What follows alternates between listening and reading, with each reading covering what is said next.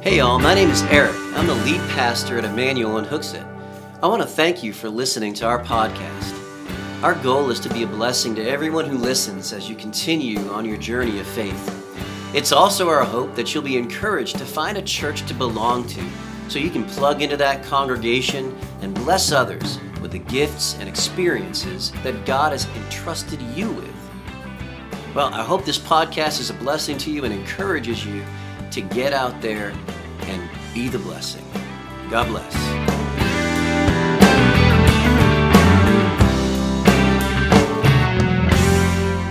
What is the church? What is the church? This morning, last time we were together, we talked about the universal church, and there's a big misunderstanding of the universal church, and that is that as long as you belong to the universal church, you don't have to belong to a local church. That, hey, we're all part of the body of Christ.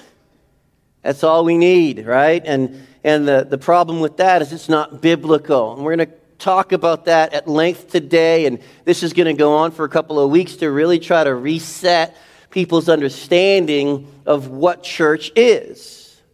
There's a lot of people that claim to be Christians that don't believe in the importance of belonging to a local body of believers, a local church. I'll tell you, I was knocking on doors back in the day. I was planting a church up above Concord, north of Concord, and I was knocking on some doors, and I got to this lady's door, and I knocked on her door, and I'm like, hey, my name is Eric. I'm the pastor of Lighthouse Baptist Church, and I just want to invite you out to church today. She's like, oh, I'm a believer. Come on in. And she invited me and my brother in, and we sat down at her table, and she's like, oh, I'm a follower of Jesus, and but I don't need the church.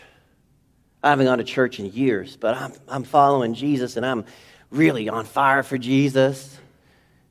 But I don't need the church. So immediately what I understood there, and maybe you'll disagree with me, and hopefully by the end of this series, or maybe even this sermon, you'll understand that your disagreement is founded on a lie. Immediately understood her not to be in a good place. I immediately understood her to be deceived, because for someone to say, I don't need the church, Jesus Christ died for the church. Jesus Christ founded the church. The church is a vital part of the Christian's life. And you should belong not only to the universal, invisible church, but to a local church. And you see, the interesting thing about the word church, it comes from the Greek word ekklesia, the called out ones, the gathering. And the universal church hasn't been gathered yet. You're a member of it, but it's not been gathered yet. That's going to happen at what we call the rapture, where it is called out of this earth and it's gathered together in the air, and we're going to meet the Lord in the air. We're going to meet those that have died before us, and it's going to be a massive party. And the longer I live on this earth, the more vehemently I say, even so, Lord Jesus, come quickly. Echo the words of the Apostle John. So we're going to talk about the church today. We went at length on the universal church, and certainly don't deny that the universal church is real. It is taught in Scripture that when you come to Christ, you are baptized into the spiritual body of Christ. You are a part of the universal church. But the interesting thing about the universal church is it has always, from day one, been represented by a local church, a local body of believers. And this is what we're going to talk about. And if you would turn with me to Matthew chapter 16, we're going to look again at the founding of the church here with Jesus. When Jesus came into the region of Caesarea Philippi, he asked his disciples, saying, who do men say that I, the Son of Man, am? So they said, some say you're John the Baptist, some Elijah, some Jeremiah or one of the prophets. That's high praise for Jesus from the people around the area. And he said to them, who is he speaking to here? He's speaking to his disciples, Peter, James, John. He's speaking to his disciples. Well, who do you, the people that walk with me, the people that, listen now, the people that know me, the people that see me, Right? A few weeks ago, we were talking about fellowship and how John, the apostle, the best friend of Jesus, talked about how he sat with Jesus and ate with Jesus and spoke with Jesus and how they touched him, they handled him, the word of truth, right? It was a physical presence of Christ. He said, who do you say that I am? You people that know me, you walk with me. You've seen my actions, my behaviors. You've heard my speech, not just my sermonizing, but my conversations. You've seen how I treat people. Who do you say I am? And Simon Peter answered and said, you are the Christ, the Son of the living God. You are the one that is anointed by God the Father, God the Holy Spirit. You are the promised Messiah. Peter got it right. Jesus answered and said to him, blessed are you, Simon Bar-Jonah, for flesh and blood has not revealed this to you, but my Father who is in heaven. And I also say unto you that you are Peter, and on this rock I will build my church, and the gates of Hades will not prevail against it. And I will give to you the keys of the kingdom of heaven.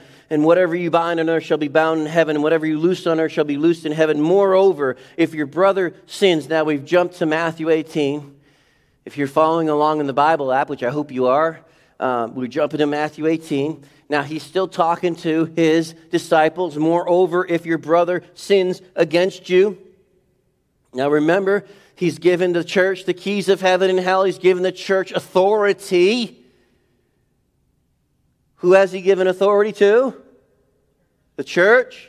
If your brother sins against you, we're going to get into this in detail here in a minute. If your brother sins, I want you to underline this. I want you to underline this in your Bible app. I want you to, I'm so proud of my daughter. She bought an actual physical Bible so she could take notes and underline things. And she asked me if I would go and transfer all of my notes from all the years that I've had a Bible into hers. So I'm so proud of that. So I see her with her pen right now. Underline the word against. If your brother sins against you. See, part of the problem that people have with the church is they look at the church and they say the church is so judgmental. The church is condemning. I don't want anything to do with that church.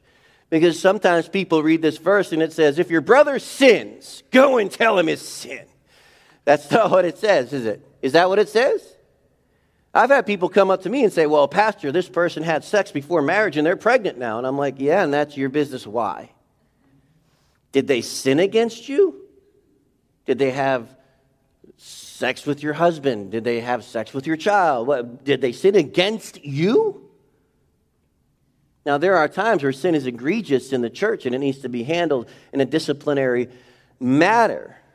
But right here, we're talking about if your brother sins, what's the next word? Sins against, and the word after that? Who? Who? Thought I was an owl for a second there. If your brother sins against you, go tell everyone that he hurt you. Go vent to your friends that your brother sinned against you. Is that what it says? That's not what it says. I have a kid, I think she's in junior high or elementary. I don't know how old she is. She's saying, no, that's not what it says. Yes. I love it. Go and tell him his fault between you and him alone. Here's a problem, right? It amazes me. No, it doesn't amaze me. Because we're all broken people. I get it. Broken people, hurting people, hurt people. But in the book of Proverbs that God gifted to us, like think about that for a second. The book of Proverbs is basically a gift to the world on how to live a successful, happy life. Here is a self-help book for you. The book of Proverbs is not necessary for you to know that you're a sinner and that you need Jesus as your Savior. The book of Proverbs is not necessary for you to know who Jesus is and what he did. The book of Proverbs is literally a gift to you and to me. It's the word of the living God. It reveals his nature and his character, but it also gives us all these amazing principles that we can live our lives by. And in the book of Proverbs, he says this: don't be a backbiter. Don't spread rumors. Right? Now I was a youth pastor for a lot of years. Angel, were you a youth pastor? Yeah. Josh is a youth pastor. Stephen works with the teens. Patrick worked with the teens. Now, teenagers, they think that if it's true, it's not a rumor. I'm not spreading. It's true. I'm not lying. Well, it doesn't. Listen, truth doesn't change the fact that you're speaking something that will harm someone else, right? So, anyways, I digress. Go to the brother who sinned against you alone, and if he hears you, now there's things that Jesus is kind of assuming you're smart enough to figure out. You're going to go and you're going to tell him his fault between you and him alone. You're going to confront that brother. Say, listen, you hurt me by doing this. You hurt me by saying this. You're going to confront that brother. And if he hears you, what does it say? What does it say? You have gained your brother. But if he will not hear you, well, now it's getting dicey. Take with you one or two more, that quotations here, by the mouth of 2 or 3 witnesses, every word may be established. If he refuses to hear them, tell it to the church. Well, what church? You didn't have the internet back then. Couldn't post it online so the universal, invisible, worldwide church could hear it. What church is he talking about? That local church. Tell it to the church. And let him be to you like a heathen and a tax collector. And what he means by that is let him be as though he were not a true believer and treat him in that manner. How do you treat people that don't know Jesus? What do? You love them. You don't participate in their sin. You don't condemn them. You love them. But you put them out of the church in this particular case. Assuredly, I say to you, whatever you bind on earth, again, now here's Jesus reminding the church that you have authority, shall be bound in heaven. Whatever you loose on earth shall be loosed in heaven. And again, I say to you, if two of you agree on earth concerning anything they ask, it will be done for them by the Father in heaven. For where 2 or 3 are gathered together in my name, there I am in the midst of them. And he's talking about church discipline. He's talking about brothers going to brothers. People are like, oh, where 2 or 3 are gathered together in my name, there I am in the midst. That's a church. No, that's discipline. That's a situation where a brother has sinned against a brother, and there needs to be witnesses. Now, we're going to get into this. Oh, Lord, I'm going to go to my notes. Imagine that. What is the local church? The local church. First of all, we're going to go back to that. Just hang on. First of all, the local church was founded by Jesus in Jerusalem with his disciples. He founded the local church in Jerusalem at the same time that he founded the universal church in Jerusalem. Same time, same church. He is just as real and reasonable today as he was 2,000 years ago, but he is not physically with us, and so we represent Jesus, and just as we represent Jesus, we represent the universal worldwide church. And so, as we go on, what is the church? A couple of things I want to go over really quickly here. Number one, the church is relational. I tried to get a picture that you couldn't see everybody's face because I didn't want to tick anybody off today. The local church is relational. This was one of my favorite things that we've ever done in our local church, is this Be Blessed block party, this cookout. Yes, it was outreach, but it was also our church body coming together and fellowshipping and loving each other and having a relationship. Listen, if you come to church on Sunday morning and that's all you do, you're missing it. You don't go to church, you are the church.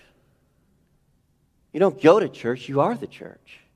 And the church is relational. It's very clearly relational because we just walked through this passage of Scripture where we saw those people in the church referred to as what?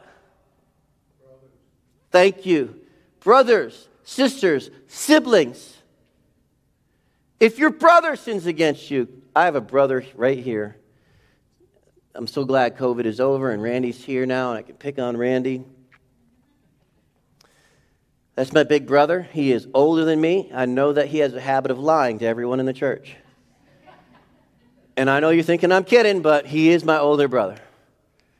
2.5 years older than me. I am the baby of the family. And everyone knows that babies are best. Right, Patrick? Babies are the best. Favorite children. Look what happened to Esau. Didn't work out for him. Anyways, there was a sermon I preached. I'm going to talk about it. There was a sermon I preached because he deserves everything he gets. He tortured me as a child. There was a sermon I preached, and it was biblical, straight up biblical. But I was also angry. I was very angry. And I knew as I came into the pulpit that I was coming up against the line where I was going to cross the line and get into what is referred to as the flesh, and I was going to speak from my anger, not from the Spirit.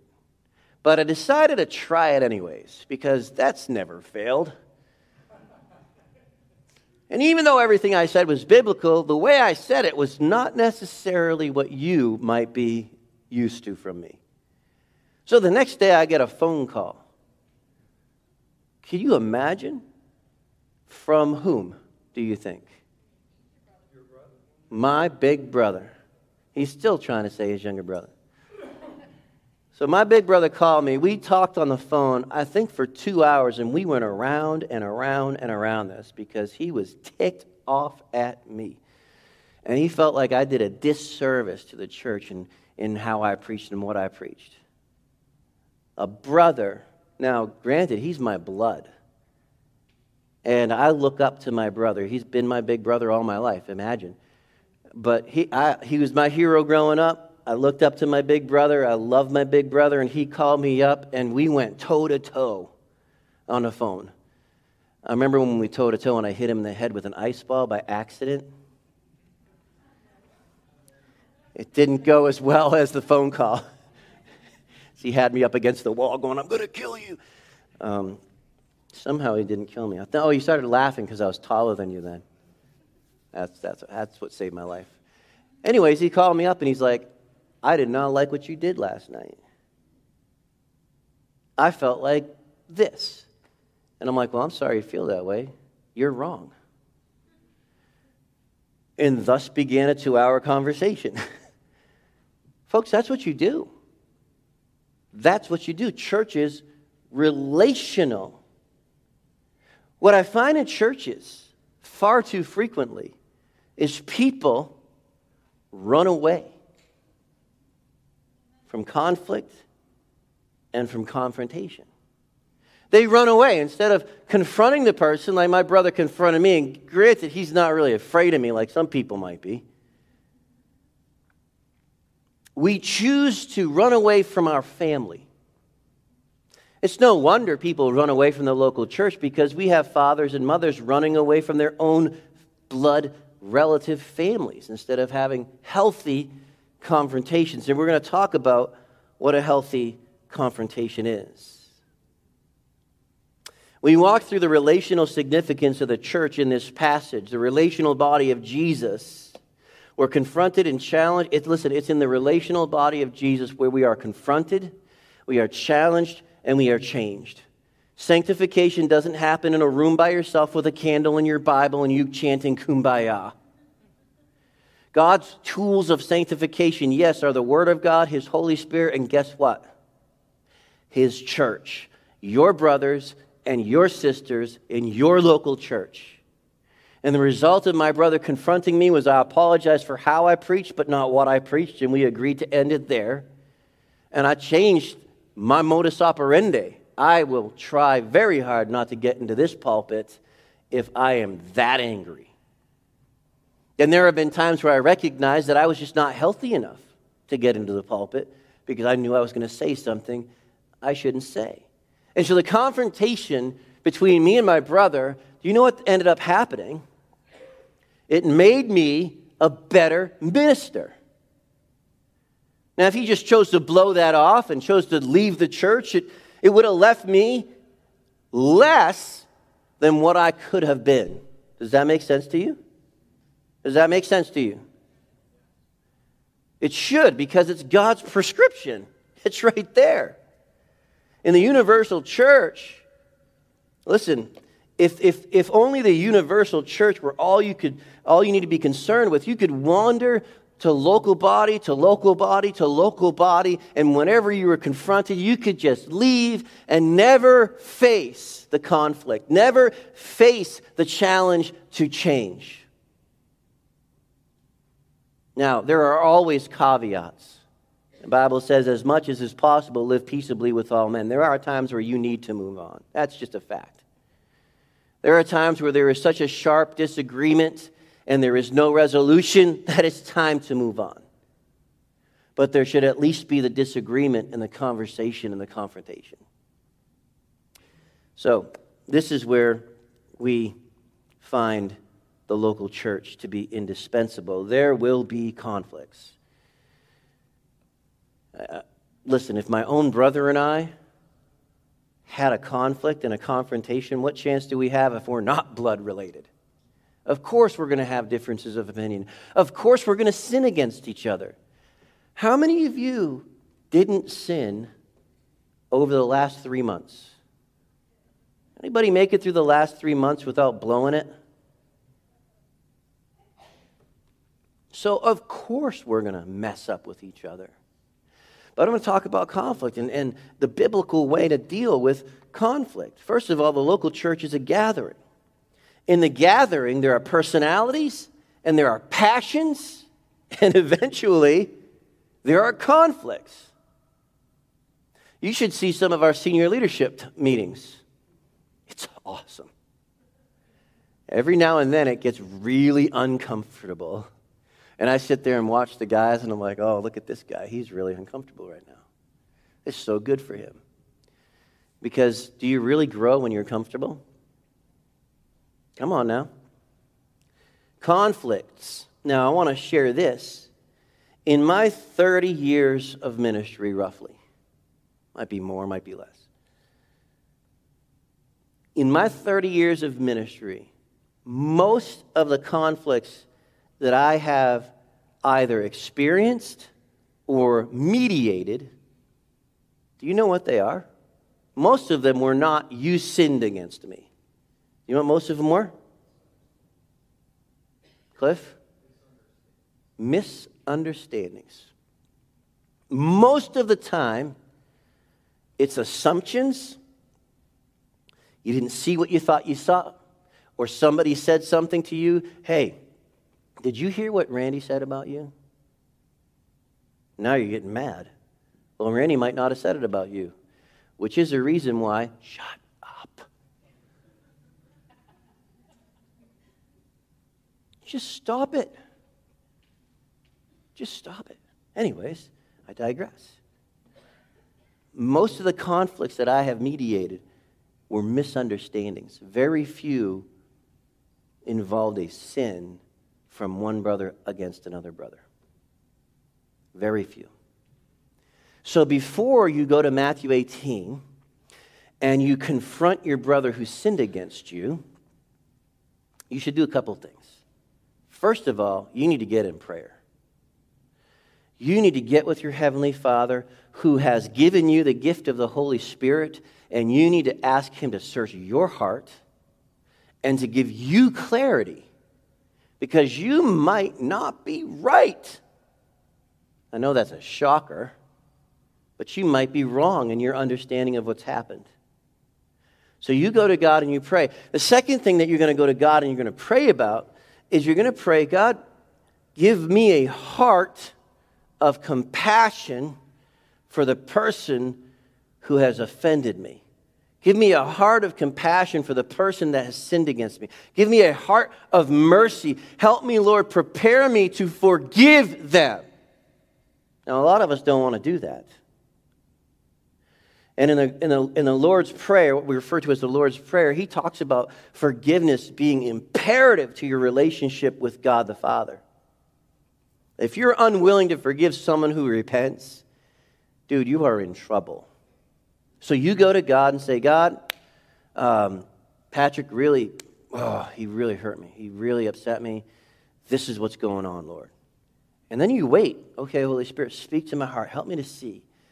And if the Spirit's not really showing you anything, or maybe you're just too stubborn to hear him, your next step is to go to your brother. And when we read that passage of Scripture, I want you to notice the first part of it. What does that first verse say toward the end? If he hears you, what? What?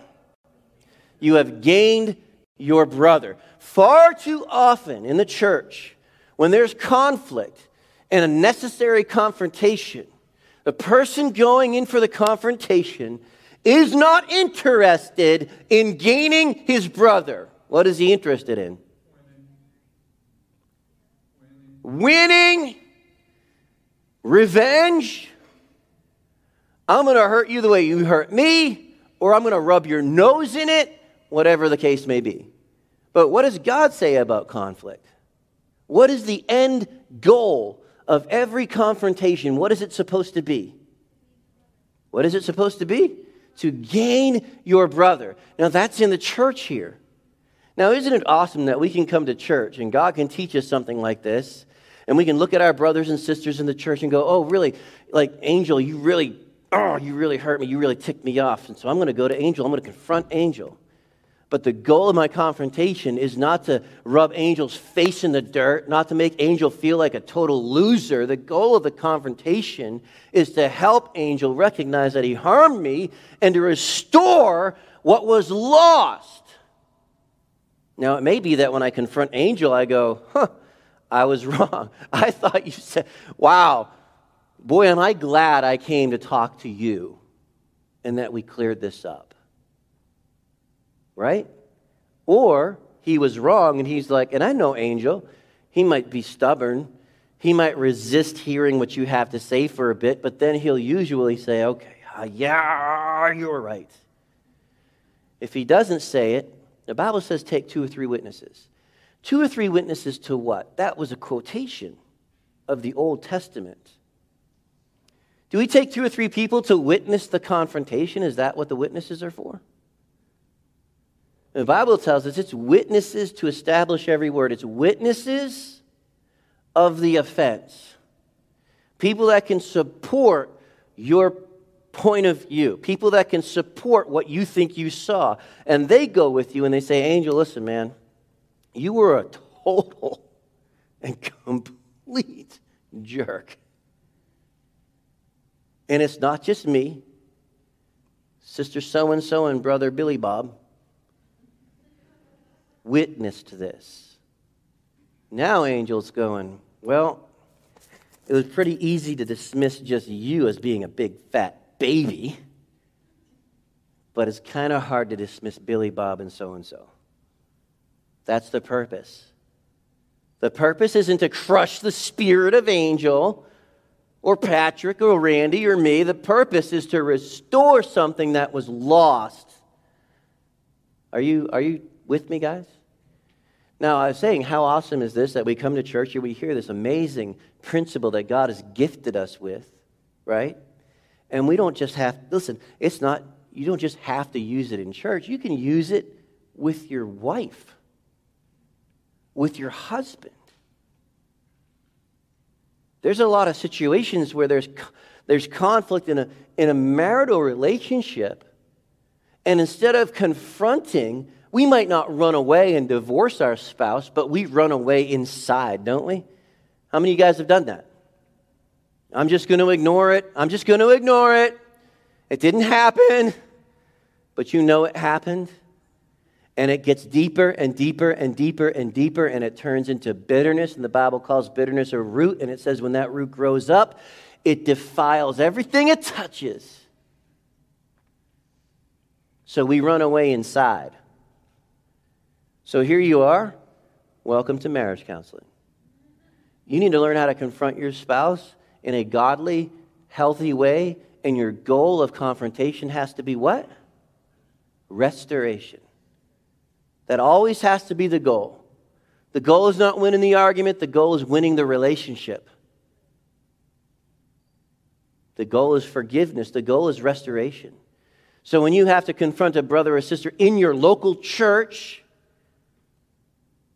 or you have to confront your wife or husband or children or father or mother, the goal always has to be to gain your brother, sister, father, mother, son, daughter, wife, or husband. That has to be the goal. Far too often we go into confrontation and all we take with us is anger. And I'm going to win this. And I'm going to make sure they know how bad they hurt me. And you know how you make sure that they know how bad they hurt you? By hurting them as bad as they hurt you. I'm a fighter. You hurt me, my instinct is to hurt you back. And my brother raised me this way. It's like if somebody hurts you, you hurt him back twice as much. Isn't that what you taught me? Something like that. That wasn't biblical, Randy. Sorry. We differ every now and then. So conflicts. We must go in there with resolution, restoration as the goal. Conflicts go unresolved because of a lack of confrontation. And Jesus gives a lesson to the local church. Go to your brother who sins what? Against you. It's got to be personal, right? Go one-on-one first. If he hears you've gained your brother, fellowship lost is restored. And hear me well, confrontation is not an act of revenge. It's not verbal violence. It's not verbal vomit. It's seeking restoration of that which has been broken. Now, when repentance is offered, this is why you have to pray. Lord, give me a heart of mercy. Because if you go to Angel and you're like, Angel, you really hurt me. And Angel's going, wow, I'm a total idiot.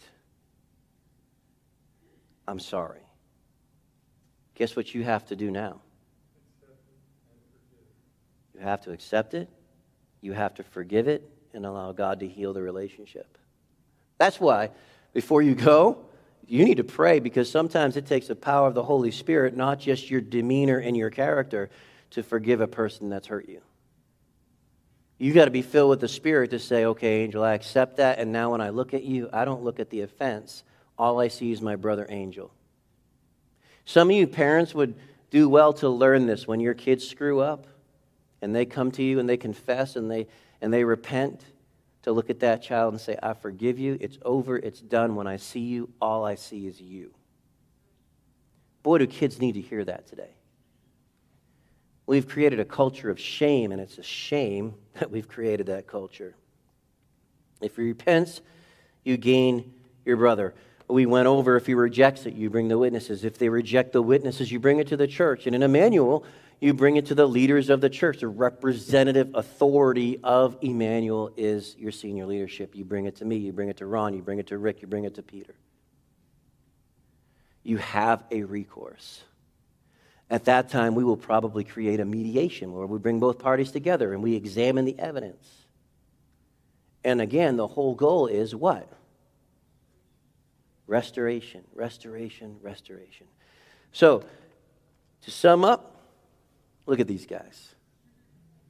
This is the family that's living out back, the missionaries to Manna Mission. This is the Alsups. I love them. He was here a couple weeks ago. Love them to death. We are family. The local church is a family. The universal church is out there. It's ethereal. You can't touch it. You're a part of it. But it's manifested in local congregations where they preach the gospel authentically. They believe the word of God is truth. And that is the local congregation, the local representative of the universal church. And we are family. I love what Sean had to say. He shared that with me before baptism. Coming to Emmanuel and just seeing and learning love. We're family. Does family fight? I just told you Randy and I fought. Biblically, we had a confrontation. When we were kids, he was going to throttle me on more than one occasion. But there is nobody else, nobody else, that I would trust to have my back more than that man sitting right there in the front seat. Nobody. Because he's my brother, but he's also my spiritual brother. And he's proven himself to me my whole life, even when he picked fights with people and used me as an excuse. It was just to make me stronger. So he said. No, he didn't say that. So, I hope that this has been a blessing to you. I hope that you are beginning to recognize the value and the importance of the local church. The universal church is absolutely reality. We have been baptized into the universal body of Christ. But that universal body is represented physically here on earth by local bodies. And you ought to be a part of one. That's why membership matters. So, God is still building his church. You believe that today? God is still building his church. We just saw it this morning. 2 folks that came to Jesus were baptized. They will be members of this church soon. Folks, he is adding to the church those that are being saved. He's still building his church. And here's something. There's still room for you.